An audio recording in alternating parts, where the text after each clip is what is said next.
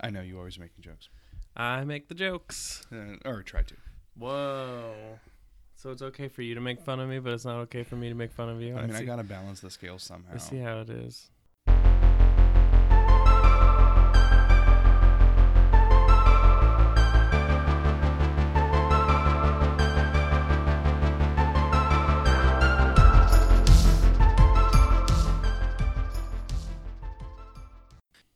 Hi, this is Cody Daigle-Oriens. And this is Neil Daigle-Oriens. And welcome to another episode of Bearded Fruit. Yay, Bearded Fruit. Bearded Fruit, Bearded Fruit, Bearded Fruit. Can I introduce myself another time?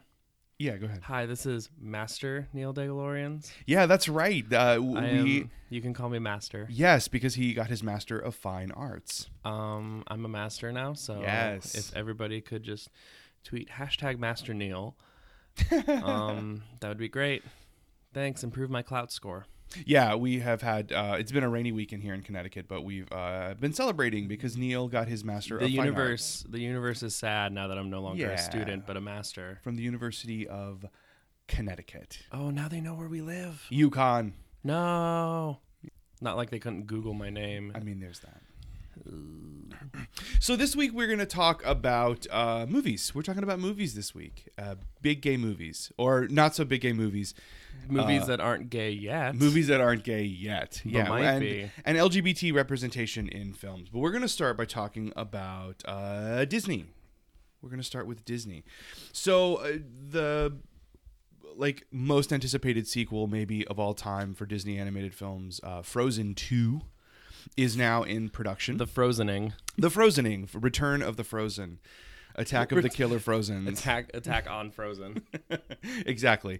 Frozen 2 is now in production, and little kids and I guess adults everywhere are eager to see this. Idina Menzel's very happy for the next paycheck. She's super happy. Kristen Bell as well. She's gonna let it go all over again. But the start of production for Frozen 2 has launched something interesting on Twitter. There's a hashtag on Twitter that is calling Disney to give Elsa a girlfriend. Lady Lesbian Frozen. It's hashtag give Elsa a girlfriend. And so some Twitter users are trying to encourage the makers of Frozen and Disney in general to create, finally, after the entire history of animated features ever, a queer character, and giving Elsa a girlfriend. So, should Elsa have a girl? You know my answer. Obviously, Elsa should have a girlfriend. Well, it's funny that you mentioned this now that I'm a Master of Fine Arts, because a lot of my thesis research actually dealt with childhood and queerness. And in my paper, I actually specifically reference Avatar: The Last Airbender, Legend of Korra, and Steven Universe specifically, but also Gravity Falls. What's interesting is that we have seen canonical queer characters in children's media before, but it tends to be more on the Nickelodeon side of things. But Disney has, they have had queer characters. Most recently, Gravity Falls, they had, I forget their names. It's in my paper. You'll be able to read it on the Digital Commons soon. But they had, in their season finale, they revealed that two of the supporting characters all throughout the story had actually been in a relationship the whole time. And it's interesting because queerness within children's media has tended to be that kind of hidden thing, like they were gay all along and we didn't know it, and then they're finally outed. In Legend of Korra, it was a similar situation where the two main characters, Asami and Korra, both female, who also shared, there was a love triangle during the stories with this character named Mako. It was funny because now they're together and it's like they both left Mako for each other. I don't know, I'm into that. Anyway, so they ended up leaving into the spirit world together hand in hand, and then the creators afterwards had to be like, yeah, that was supposed to be queer. You were supposed to be feeling that. There's a reason you felt that. And it's interesting that queerness within childhood and within children's media has to be hidden, whereas romantic vibes between two teenagers is totally kosher. And it's really interesting how sexuality that is not hetero is not allowed in childhood. I don't know. I totally am on board with having sort of queer characters in these animated films. And like, I think it would be totally rad if Elsa had a girlfriend. I guess there's a part of me that also just wonders, like, is it shoehorning something into a world that is already established? Not necessarily, because we haven't seen Elsa have as a character have any sort of romantic interest at all. You don't see that in the first movie. I don't know. We also haven't seen the like little sequel short that they made. So I don't know. Maybe she does have a love interest in that. But otherwise, like they haven't necessarily established that Elsa actually swings one way or the other, so to speak. So I don't think it's necessarily shoehorning, and I don't think it's necessarily even just like making something queer for the sake of representation, which is also not necessarily beneficial. Yeah, I feel like that's also problematic too. Creating something like making a character queer just so that there is a queer person, even if it doesn't necessarily support your storytelling or support the world that has been created. Mm-hmm. But it could also just be that she's queer and she happens to be queer. So that's kind of what they did with Legend of Korra. Like Asami and Korra just kind of fell into a relationship, and it wasn't productive towards the narrative necessarily, but also it wasn't taking away from it. It just is what happened. And they built it up over an entire season. We saw the signs that they were like developing feelings for each other. So I don't think it's not, I feel like there is the potential for it to be kind of problematic, kind of tokeny, but I think that there's also a lot of, depending on the contextualization, there's a lot of power and potential for that. And maybe it's just because of my age and the kind of queer stories that I consumed growing up. But there's something about the coded storytelling that I actually really appreciate and value more than the explicit storytelling. Yeah, but kids don't get codes. Like, they don't. They do, but they don't. But I don't know if that's true, because when you think about like fairy tales and those stories, those are all coded stories. Fairy tales and myths are all coded stories about universal human experiences. And so kids are always receiving these complicated adult lessons and these complicated stories about what it means to be a person in the world and how we navigate those things.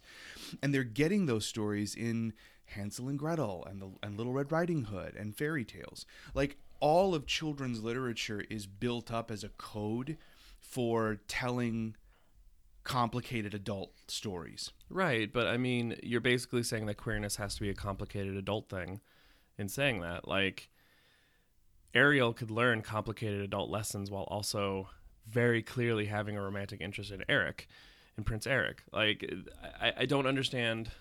I think that there is value in the coded queerness, but I feel like that's not necessarily equivalent to the straight protagonists who get to live out very openly their love and their affection.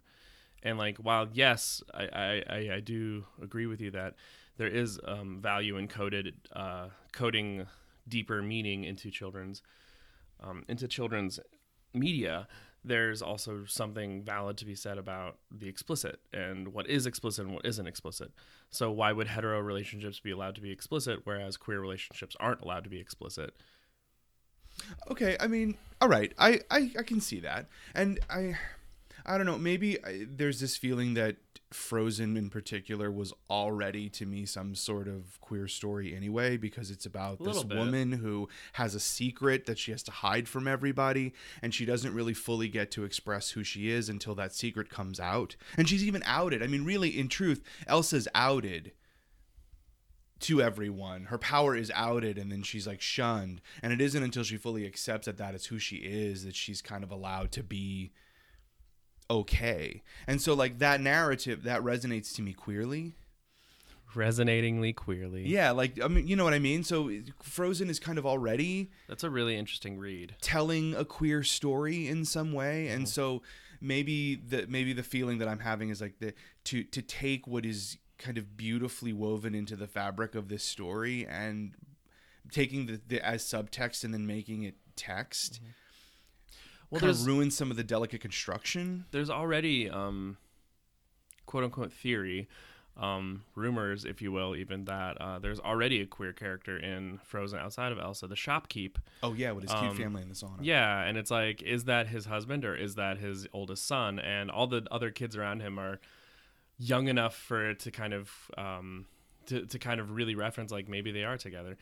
But then like so I feel like that almost sets itself up for a world, and like Elsa's experience with otherness kind of sets it up where why not? Why can't she be queer as well on top of that? Why not? Why can't she take the coming out and I think they're setting up a world where she can be queer and that not be why she's othered. She's othered because of her powers and not because of her queerness. Does that make any sense? Yeah. And like now she's not othered. Like at the end of the movie, she is no longer othered. So I think that there's some potential and power in that. And like what if, I don't know, my little headcanon is going all over the place. It is shooting off ships here and there. No, so this is because I read this in one of the article in the Guardian article about this this Twitter hashtag. The director of Frozen, Jennifer Lee, in an interview with the Guardian, I believe, was asked about the perceived undertone of homosexuality in the film, about like, you know, whether or not that the shopkeeper is a queer character or not. And this is what she said: "We know what we made, but at the same time, I feel like once we hand the film over, it belongs to the world. So I don't like to say anything and let the fans talk. I think it's up to them." And there's something, I think maybe that kind of then moves to the core of the reluctance to make it explicit, even though I totally see the value of it, that you make things and regardless of your intentions, you know what you made, but it goes out into the world and it gets responded to by people and it gets embraced in other ways. You know, like I think in the same way that in, like we were talking Sesame Street, that Bert and Ernie are then now coded as gay, that's not necessarily the intention of Sesame Street because they're just roommates, but when it goes out into the world, it belongs to people with a certain set of experiences in a different way because they read it in that way. And that's the ultimate like universal value of art. I think maybe there's a danger in like Frozen 2, if Elsa has an explicit girlfriend, while that will absolutely speak to queer people, it limits the film's ability to speak to everyone, and it can still speak to queer people.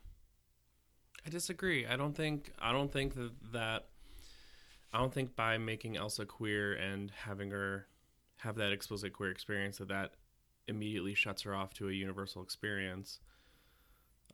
Namely because queer is the othered experience, and everyone experiences otherness in some way, shape, or form in their life. Everybody does. And for some people, it's very explicit every day. The world is just reminding people that they don't belong where they are. And for other people who experience otherness, it happens rarely, and it's met with confusion. So I don't think that necessarily closes her off. I also really react negatively to the notion that it has to be hetero in order for it to be universal, which is kind of what you're saying. You're kind of saying like, in order for something to be universal and accepted university, it has to be hetero. Like no, it would be more progressive. It would be more progressive if in Frozen 2 there is no love interest. It's just a continuation of the story. That like Elsa's just asexual. That's what I'm saying. I'm sorry, I wasn't saying that.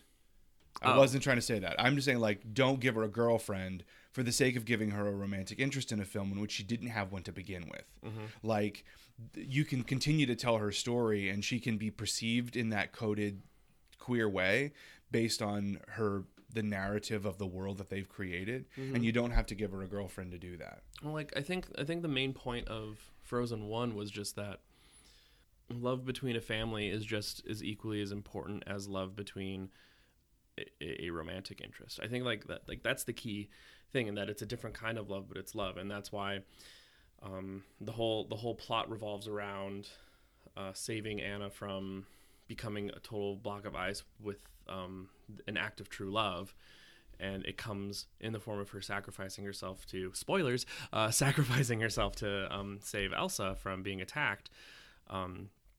And it's just the notion that like that love is just as important as the love Anna perceives between her and Hans. So I just think that that's the key point in Frozen, and I think that they could build upon that and be like, okay, so like going forward from that theme of love between your family is just as important as love between a romantic interest. Going forward, love between two people of the same gender is also equal to that of love between your family and love between your romantic interests. I think there's a potential for that. They could weave a narrative that way. That'd be really great.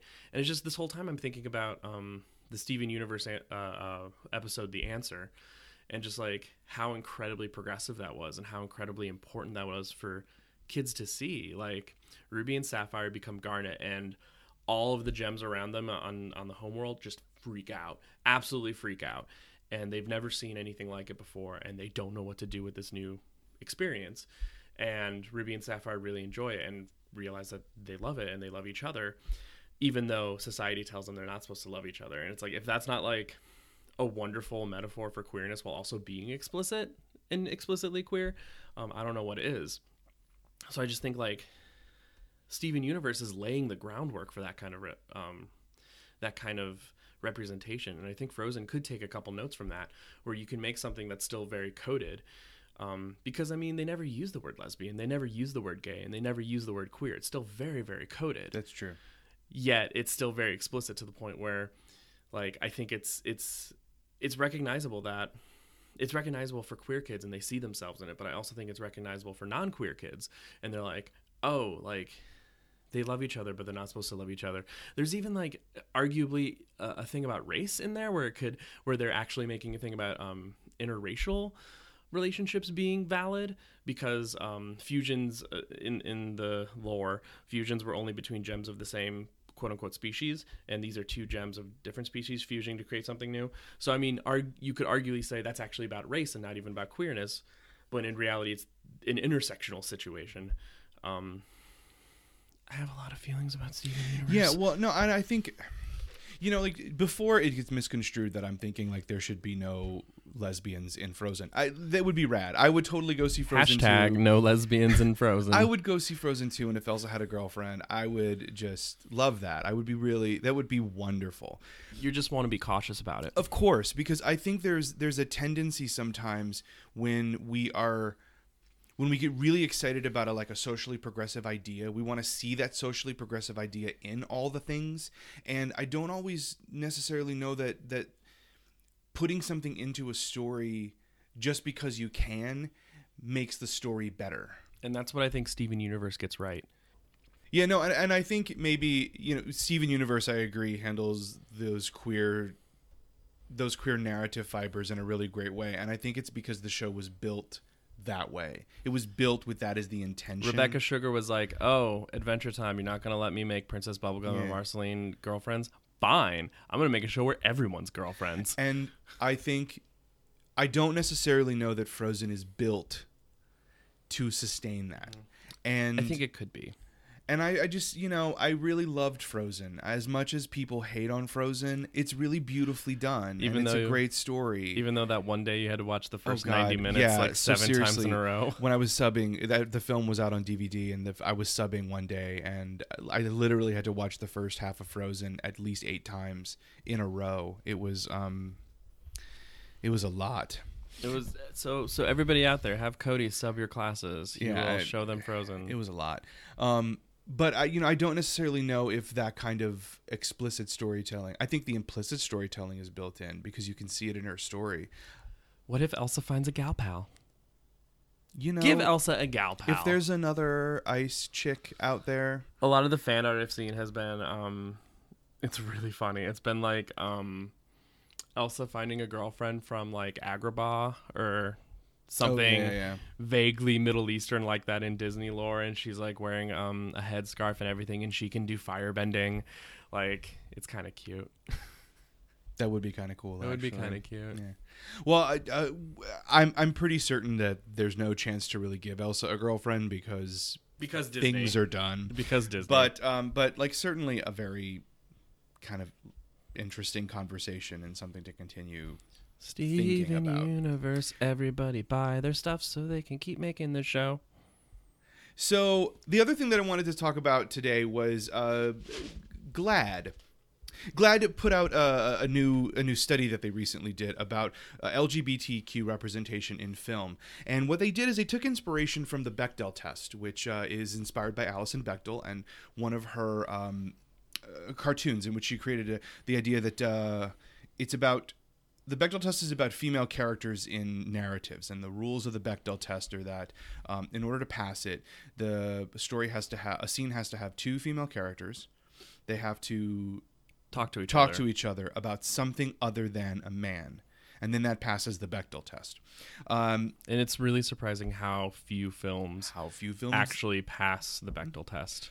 Well, GLAAD has created the Vito Russo test, and Vito Russo is a co-founder of GLAAD, but he's also a film historian whose book, The Celluloid Closet, documented the foundation. It was sort of like an analysis of LGBT portrayals in Hollywood film throughout its history. So they created the Vito Russo test, which is inspired by the Bechdel test.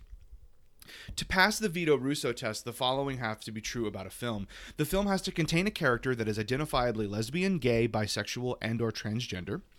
The character must not solely be or predominantly defined by their sexual orientation or gender identity. So they have to have a unique sort of combination of character traits used to differentiate their straight or non-transgender counterparts from one another. So they can't just be like, you're in the film as gay, the gay thing, and then go out.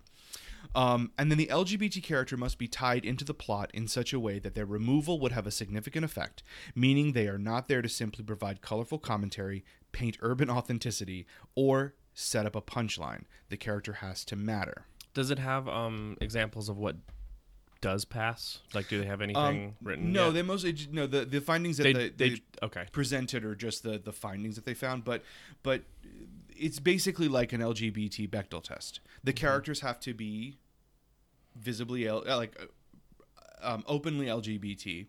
They have to be more than just that represent that identity, and then they have to be essential to the story. You can't just have, like a film couldn't just have two transgender sex workers and to make fun of, and then they're out, and that counts as representation. That wouldn't be representation.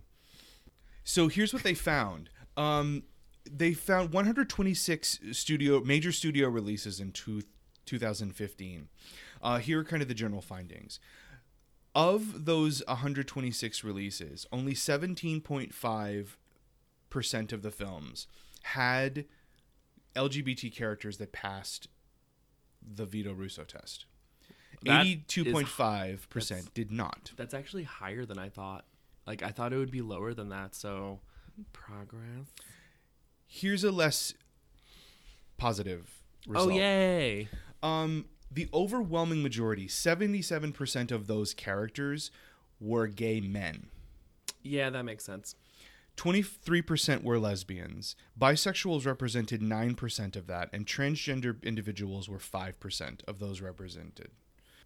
Over 77% of the characters were male. The LGBT characters were male, and only 23% were female. Here's a real sad one. 72.3% were white. 10% were Latino, 8.5% were black, and 6.4% were Asian. And from 2014 to 2015, the representation of LGBT characters of color went down by 7%. Oh, that's good. Mm-hmm. That's love wins. #love wins. Comedies were the most common films to contain LGBT inclusive characters. The rest of them sort of broke down. Actually, genre films, action, sci-fi, fantasy, and horror had more than like dramas. Yay! Yeah. You go sci-fi. And then documentaries. Of the documentaries that they checked out, a large number of them contained those characters. So they were not necessarily in narrative fiction, but they were in documentaries. So yay! So basically what the Vito Russo test tells us is that mainstream Hollywood filmmaking isn't doing a really good job of representing positively LGBT characters. Big surprise, right? Right. Wow. So apart from those statistics, here's something that they also found, which was, I thought, kind of challenging. This is directly from their additional recommendations and their observations. This year, there was a noticeable resurgence of outright offensive depictions of LGBT people, which relied on gay panic and defamatory stereotypes for cheap laughs. Among the worst were the Kevin Hart starring films Get Hard and The Wedding Ringer, which contain more blatant and incessant gay panic humor than we have seen in a Hollywood film in years. Significant defamatory content predicated on this type of humor was also found in the non-inclusive film Hot Tub Time Machine 2. So what they're finding is that in comedies, there's an increase in the kind of like gross out humor about LGBT people, that, you know, they're the butt of jokes, or they're the source of the I didn't know that was a man kind of like gross humor. I'm almost certain that is a direct result of, and this is something you could never prove one way or another, but I'm almost certain that kind of storytelling is a direct result of both transgender issues becoming more visible in the mainstream, but then also same-sex marriage passing, where it's like, oh, like the oppression is over, we can make fun of these people again. Because you also see that kind of rhetoric when people are claiming racism for something. They'll be like, well, we have a black president, so racism's over, and clearly that's not the case. So I think that there's definitely some correlation between the amount that mainstream is covering queer issues and transgender issues, and that becoming that making writers feel like they're enabled to make those kinds of jokes, and that it's okay now because we're talking about it on CNN, which is just obviously problematic. Mm-hmm.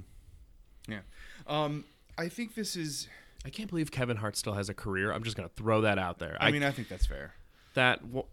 Like, he is riding Dwayne "The Rock" Johnson's coattails, and I'm surprised he can reach them. Yes, that's a short joke. Neil just made a short joke. We need to have the Kevin Hart test where, like, does this film contain Kevin Hart? Yes, don't see it. Does Kevin Hart speak to another character? Does Kevin Hart speak to himself? Did you not go to see this? Are you sure that's not actually Chris Rock? I think when I was looking at both of these stories to talk about today, the thing that I kept coming back to was something that Janine Tresori said when she won the Tony for Fun Home.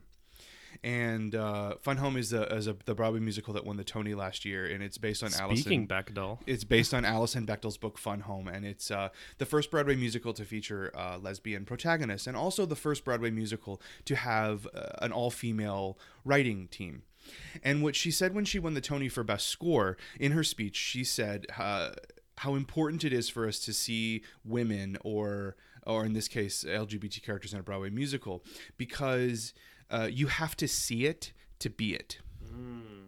I think it's really important for all of us who make things to think about that. I mean, even though with Frozen 2, I was on the side of codedness, I do think it's incredibly important for everybody who has the ability to tell stories to find positive ways to depict queer lives, because it's important for others to see those stories be told. Because I grew up and I didn't see those stories at all.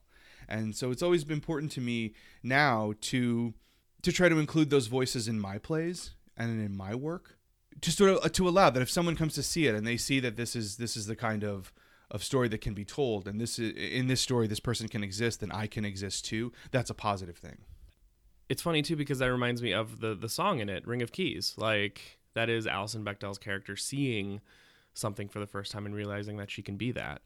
And that it's permission. You give, in a world that is heteronormative, you have to get permission to be queer at a certain point in your life, and you have to accept that permission. So I think that childhood representation is incredibly important for that kind of stuff. And speaking of Fun Home, and I thought about this earlier too, I have some friends who went out to New York who are from Oklahoma, and they went out to see Fun Home on Broadway, and they saw a bunch of shows during that time and sort of reveal their responses to the shows every time. And in their response to Fun Home, made it a point the whole time to say, like, I appreciated the writing, I appreciated the stagecraft, I appreciated this, but the characters were lesbian and I could not relate to that because I am not that. And it reminds me how much how far we have to go, because I relate to heterosexual characters and stories, even though that is not my story. I understand that our humanity is the same, and we just don't have enough queer characters in things for everyone to understand that you can relate to them too. And so, yeah, you have to see it to be it. And not just see it to be it, but you have to see it to relate to it. You have to see it to recognize that the queer experience, although may have some details that are different, is at its core fundamentally humanly the same as any other experience. It's just like, how arrogant. Like, that's so arrogant to like say like, I can't relate to this because you're different from me. And it's like, I'm sorry, are you a green witch? Then how are you able to relate to the themes on Wicked? Like, sorry, you don't live in a magical world where flying monkeys exist. So you cannot emotionally connect to Wicked by that logic. Well, it's because queer lives are not visible. Fair, but I'm just... Green witches have been visible. Like, they've been visible. Green lives matter. She's been visible since the... 2000, however. Whatever. 2006. Or in The Wizard of Oz. But no, like queer lives have not been visible. So for people who are not queer, I think it's easy for us to forget how foreign and how different queer lives look when you don't see them ever. That's our queer privilege. We have queer privilege. Like, we see queerness all the time. We live queerness all the time. We're surrounded by people who are comfortable with queerness. We're surrounded by people who are queer as well. So the queerness of our existence doesn't seem unfamiliar. Our queerness isn't queer. It isn't queer to us. But to people who don't see this every day, it's very queer. That's very unfortunate for them. I feel sorry for them, honestly. Like, and it's not to say like, oh, queer is superior, but it's also just like, if you can't watch Fun Home and like cry by the end of it, I'm sorry. Like, I'm sorry that you felt like you couldn't emotionally connect to those characters, because those characters are worth connecting to. They are so worth connecting to. There's a reason why that show is doing as well. It did as well as it did, as well as is continuing to do as well as it is. It's a wonderfully crafted narrative. It's just technically speaking beautiful. The music is great. The stagecraft is ridiculous. The performances are amazing. And it's in the round. Like, how exciting can you be for a queer narrative that's like, let's put it in the round while we're at it. Why not? Well, it's, it's my favorite musical that I've seen in a really long time. And I think it's a beautiful universal story about accepting yourself and coming to learn who you are and appreciate who you are. And even just finding a word for it. Yeah, finding a word for it. And I think anybody can relate to it. But I think we're gonna have to have more stories like that in the mainstream for everyone to get to that place where they will be able to see it and relate to it. So when's the Fun Home movie coming out? The Fun Home movie probably will never come out. I can't see that as a film. I mean, I don't know. Cats is now going to be a movie, so and if all Rent, bets are Rent off. can be a movie, all bets are off. Okay, but Dreamcasting right now. Fun Home will become a movie by the time it's allowed to be a movie. Cindy Lucas will be able to play Middle Allison. I'm 100% behind that. Give her all of the paychecks. I know she's not in the show anymore. Somebody needs to continue paying her for being her, because she is a wonderful little girl. 100% behind that. So that is our episode for this week. Thank you for tuning in as always. Head over to iTunes and subscribe to the podcast and give us a review if you like what you were hearing.